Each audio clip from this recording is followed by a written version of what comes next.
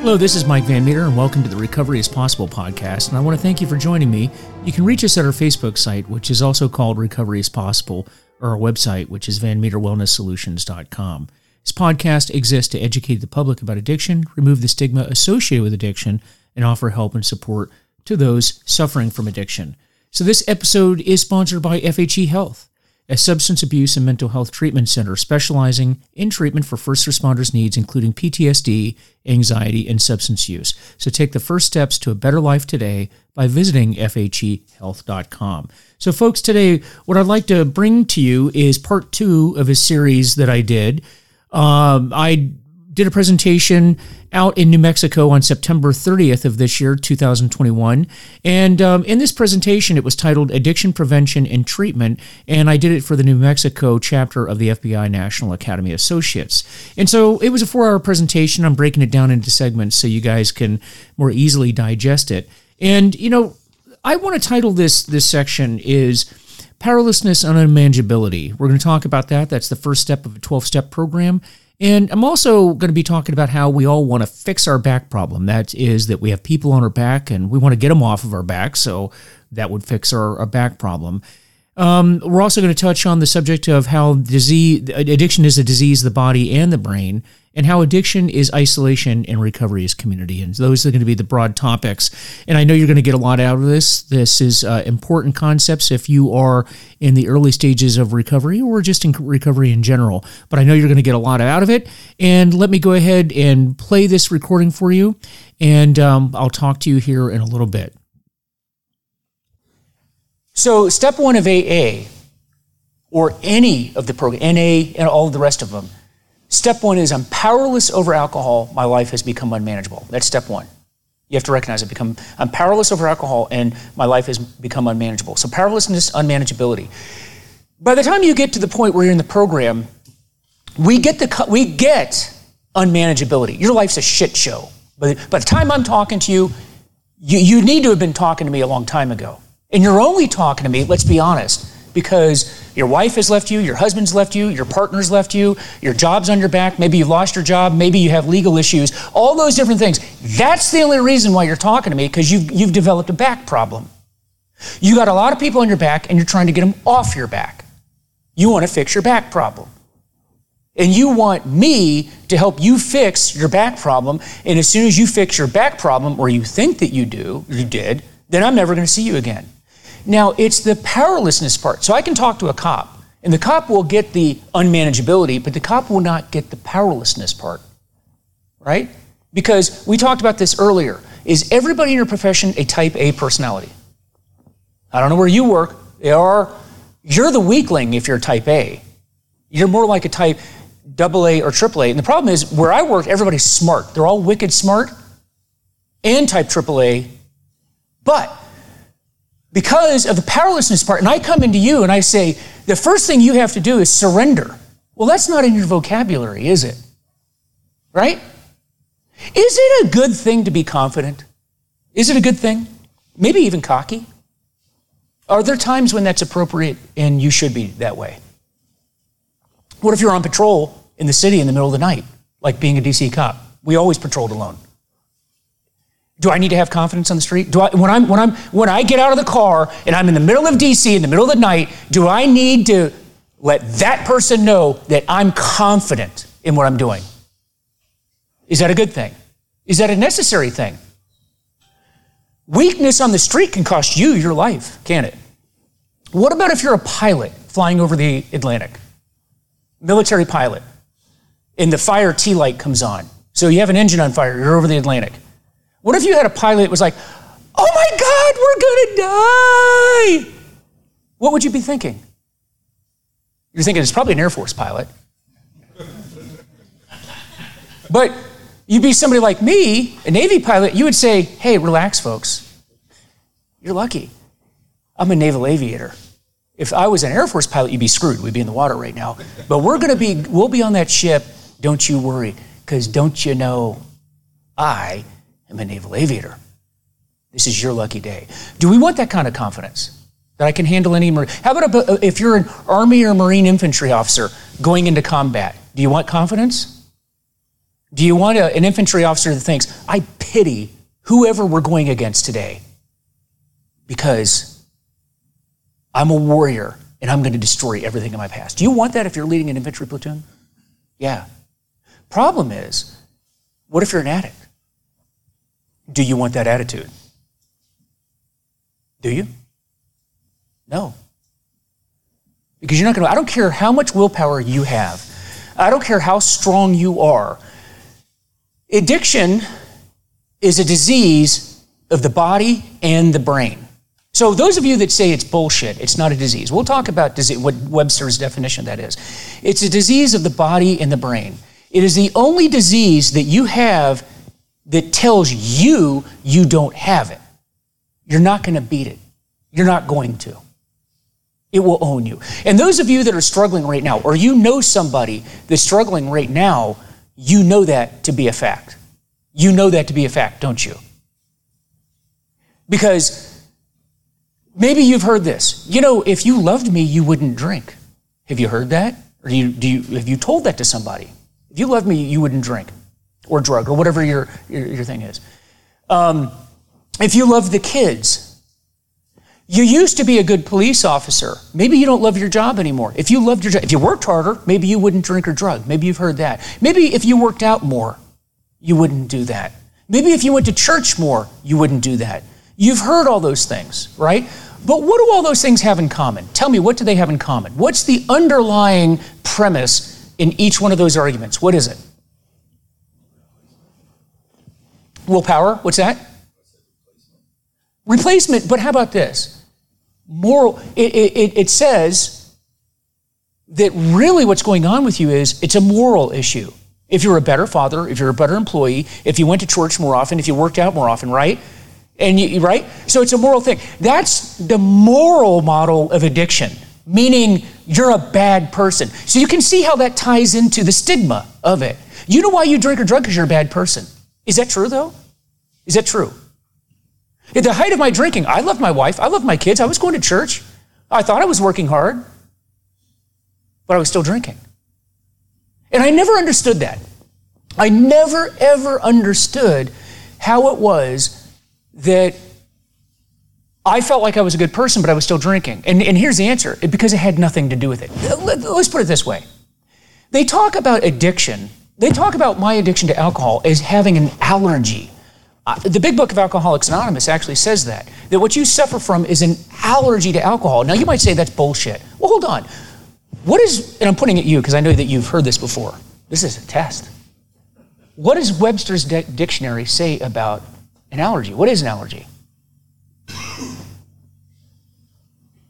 You can't go on your phone. That's cheating. That's an honor violation. How about this? An allergy is, you'll remember this, your body's having an abnormal reaction to a substance. You remember that? Okay. So me drinking myself into oblivion night after night, into the hospital, into blackout, would that be an abnormal reaction? Is that normal?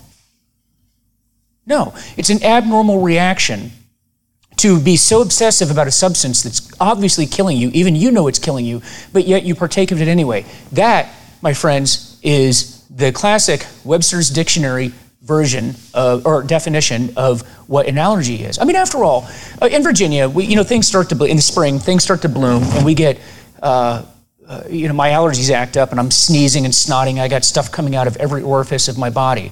And imagine, if you will, if somebody came up to me and said, "Hey, you know all that sneezing and snotting you're doing? You know what it is? You don't go to church enough. If you went to church more often, you would stop sneezing and snorting like that." And you would look at him and go, "Huh?" Or, you know what it is? You're sneezing because you don't love your wife enough. And you would go, "Huh?" Or you don't work out enough. Huh? What does that have to do with it? And the answer is, has nothing to do with it. What it is you need to remove the substance so your body doesn't have an abnormal reaction to it. Does that make sense? Do you see the correlation between the two? You do not have a normal reaction to alcohol. Now, we'll get into some of the science behind that, and it is scientifically explained, but it wasn't until I went to Ashley, myself in treatment. Where I'm working right now is where I was a patient, which is kind of a weird thing. I'm on, they would have you locked up. Now they give me the key to the place. So it's kind of a weird thing, but it's also good too, because I can see, it's the nice thing about working in a treatment facility is I get to see where I was and where I will go back to if I'm not careful. But to answer your question, is it difficult to work with police officers and these people? Yes, because people like you, people like me are conditioned for all the right reasons to be confident and believe there is nothing that you put in my path that I cannot overcome. Nothing that I can't overcome. And that's a great trait for the job. And I think one of the mistakes, and you're over at the academy, right? I've always felt that one of the big mistakes that we make in our training for our young people coming into this profession is we don't have this discussion that we're having today. That's always been a mistake.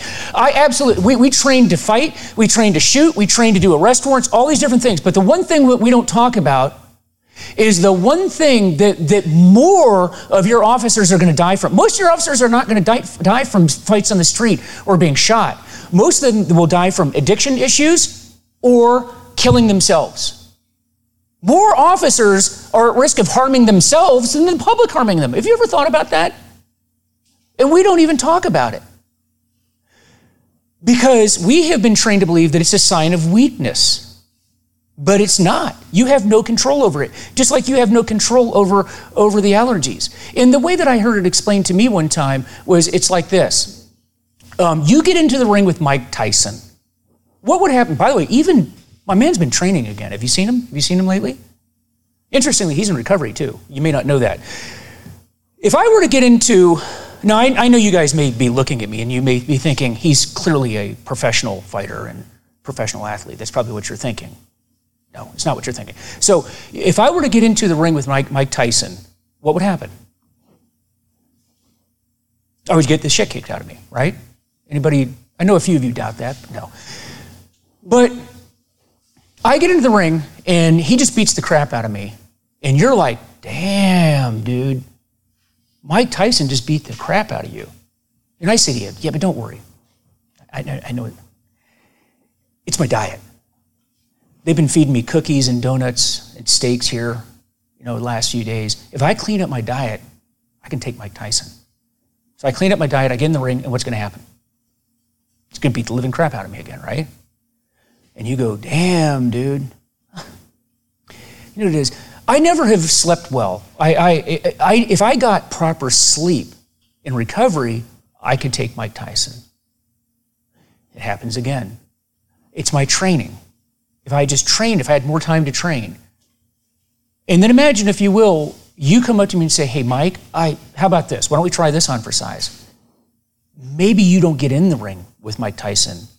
Because if you don't get in the ring with Mike Tyson, then Mike Tyson doesn't beat your ass. How about that? Does that sound like a better plan? So recovery is kind of the same way. To me, alcohol is Mike Tyson. So what do?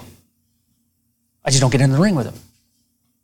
You understand, it is not the 100th drink that's going to kill me. It's the first drink that's going to kill me. Does that make sense to you? See, you people are what we call normal people, and I'm anything but normal. I have a drink, and it triggers off a progression of my addiction that I actually have no control over. The only thing I have control over is whether I put it in my system or not. Big Book of Alcoholics Anonymous talks about the obsession of drinking. Normally wired people don't have an obsession to drink. You know that? And there's a genetic predisposition, which we'll talk about. Normal people don't have that. But if you have the genetic predisposition that I have, it's the first drink that starts that chain of events. And then it's just more and more and more. And the question is, how much more is good enough? And the answer is always, more is better. And a lot more is a lot better, and so on and so forth. And you drink until you die. Because I, through no fault of my own, don't have an off switch. But you have to recognize that. So getting people in this profession to understand that it is not your willpower, it doesn't make you weak. It's just an awareness. I have no control if I get cancer or diabetes or, but there's things that you can do to prevent that, or there's things that you can do to put that in remission. And that's all it is. So if I have cancer and I go get that taken care of, is there always the possibility that my cancer can come back? Sure, it's called putting it in remission. Well, it's the same way with addiction. We put it in remission, but by putting it in remission is you just don't use, ever, period, under any circumstances, ever. You don't, because that starts that chain. But that's a simple concept. You understand the entire program of AA is designed to keep you from starting drinking. There's a misnomer out there that AA gets you to stop drinking. It does not. Treatment gets you to stop drinking. AA prevents you from starting drinking. Does that make sense? That's what it is. Because the 12 steps is it's a program of spiritual development. It's a realization that there's a power greater than you that you're going to tap into and you're going to rely upon to get through life. It's our resentments, it's our hurts, it's the things that bother us, those angers that we have. That's what causes you to go out and start drinking again, and for us to drink, it is death. I've never been to an AA meeting where somebody has relapsed and come back and they said, you know why I relapsed? My life is so goddamn good. I'm so happy. There's rainbows everywhere. The sky is clear. And there's unicorns. And my life is so good, I think I'm going to drink myself to death. I've never had that conversation with anyone. It is always, my wife left me. My wife's a bitch. My boss sucks. I hate my coworkers. I hate my agency. I've been isolated. The government told me I can't talk to other human beings for a year. There's a lot of that going on now. I'm so lonely. I just had to escape. That's what people say. And then it starts it all over again. But addiction gets worse over a period of time. This is weird. Listen to me closely on this. Your addiction progresses whether you use or not. Listen to what I'm saying with that. It's a weird thing that science hasn't even explained yet. You're not going to find any studies on this, but we know that it's true just from observing people. It gets worse over a period of time, never better, never, ever better. What that means is, over a period of time of sobriety. So if I were to go relapse today and drink, I would relapse where I would have been over that period of time, not where I left off. Does that make sense? Now, not immediately, and that's always what lures people in. They'll go, well, I had one glass, Mike, that's bullshit. I had a glass of wine and I didn't go to the wall. Didn't happen. And then I went another week and that didn't happen. And then what happens is you get lured in and then all of a sudden it hits you. You hear those stories all the time. And then when you relapse, you will relapse where you would have been, not where you were. Now, for alcohol, when you look at if you were to graph it out and look at the development, alcohol progression is usually done over decades, right? It's done over decades. There's a certain trajectory to it. But if you get into the opiates in particular, heroin, and all the other opiate derivatives, that trajectory is like this. So what a relapse and a progression rate that alcohol might take 10 years, heroin will take you several weeks. And that's why people, when you guys deal with these folks on the street, right? They're heroin addicts. They don't use for a period of time. 3 weeks later, they use, and you go pick up their dead body, right? That's what happens, because that's the progression. The opiate-based drugs it's a much steeper curve than for alcohol. Alcoholics may make it back. It's a shit show. It's never a good story. Heroin addicts, we almost never see back. We just go pick up their dead bodies. That's the way it is. But that's because they relapse where they would have been after that period of abstinence, not where they were. Okay? But to get people like you and military people to understand these basic concepts is very, very difficult because of the conditioning. And so that's like the mission that I'm on, is to change that conditioning. That really being abstinent from alcohol, me not using alcohol is not a sign of weakness. It's actually a sign of strength. But this is the only time where your strength is demonstrated through submission. This is the only battle that you win by surrendering to. I today no longer battle alcohol. I'm at peace with alcohol. As long as you're fighting it, you're risking the chance of relapse. Because when you're fighting it, we call that white knuckling it. You're just hanging on for dear life. You're just hanging on. But we'll take one bad event in your life and it will come. It's called life, folks. People die. Bad things happen. You can want to change the world. You can want to change that boss. You can want to change your agency. You're not going to. I got news for you. I got news for you. These organizations that you work for, as good as they may be, and as much of that brotherhood they keep telling you, the family that's there, I got news for you guys. 2 weeks after you retire, nobody's going to remember who you are. They're not.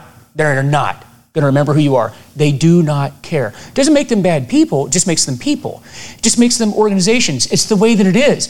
And it's not that they need to change. The world has never changed. Go into chapter 1 of the Bible. The world's never changed. You know, the first homicide, you got your first homicide case right there in chapter 1 of the Bible. You ever thought about that? Brothers fighting, people arguing, affairs, people cheating on people, right there. Hasn't changed. It still happens today. We didn't invent this stuff. We're just living through it. It's not going to change. What we work on is how I react to that bad boss, to that situation, that suicide in the family, which I've experienced this year. All those different things, they're going to happen. But I don't change them or that. I change me and how I react. And if we can get people in this profession to understand that and embrace that, they do well. But there aren't people like us sitting down with cops to get them to understand that. And, we did what we could. I did something interesting when I was at the academy, and you may remember this. I know you did because we talked about it the other day. I made all the students at the NA go to a 12-step meeting, right? What did you think of that? Well, and that's an interesting point. And it's interesting that you say that. It's not the people that we typically deal with, right?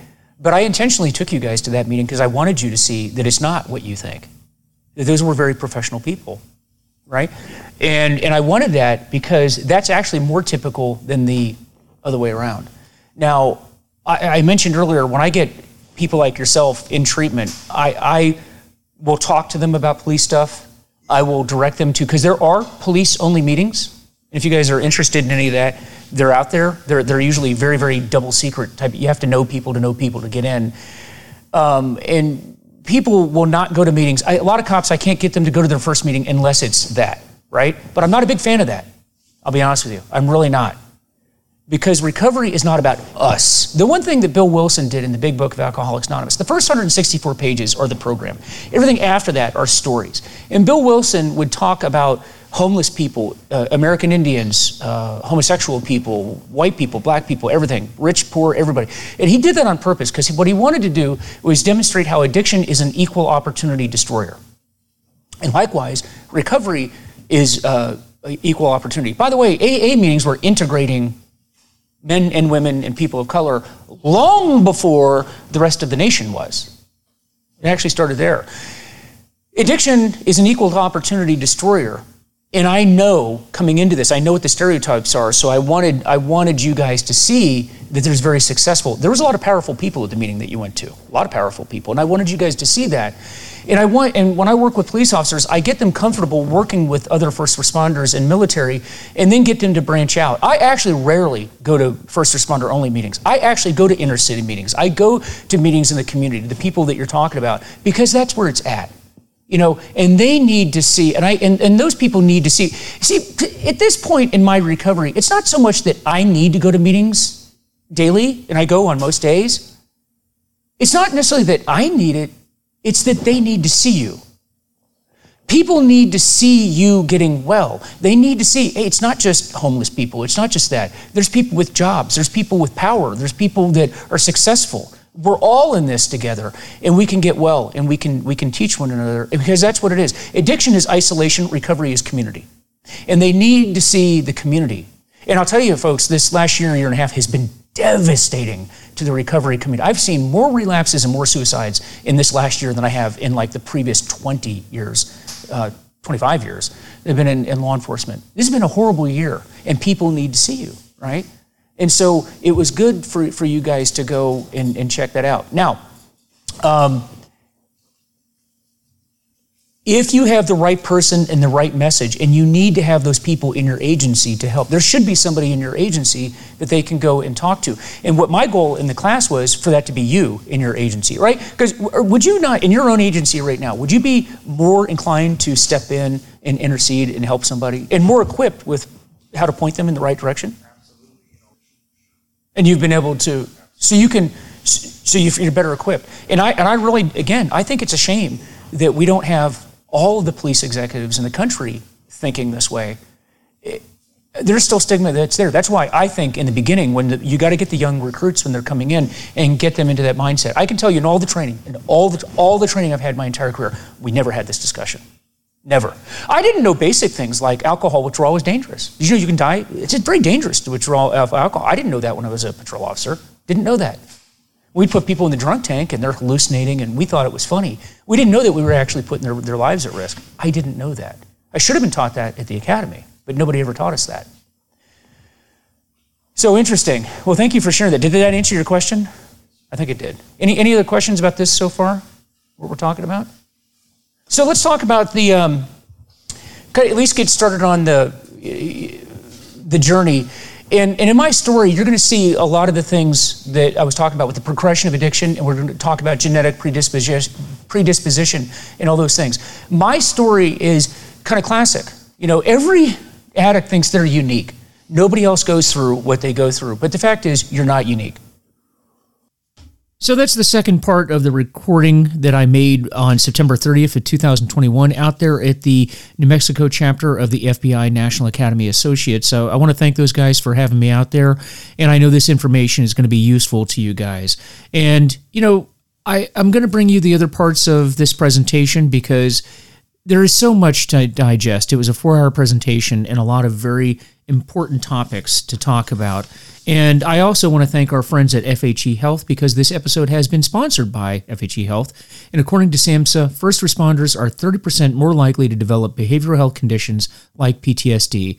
FHE Health specializes in getting first responders better and cleared for duty. So find out more at fhehealth.com. And as I'd like to say, I don't represent any group. I do know that I talk about 12-step programs. I talk about AA, but I don't represent those groups at all. Those groups are not represented by anyone. I'm just talking about my experience, and I don't represent anyone other than myself. My only purpose in giving this information is to share with you what I've done because it has helped me, and maybe it will help you too. So if I've said anything that doesn't apply to you or you don't agree with, then just discard it. But try to take any information that you can use for yourself and help others as well. That's what we do in recovery. We help ourselves along the way, and we help to impart the knowledge that we've gained to others as well. So with that, please visit our Facebook page, which is Recovery is Possible, and our website, VanMeterWellnessSolutions.com. Let me know how I'm doing, and let me know if there's a topic that you're interested in hearing about, because I'd love to hear from you. And you guys take care, and I'll see you next time.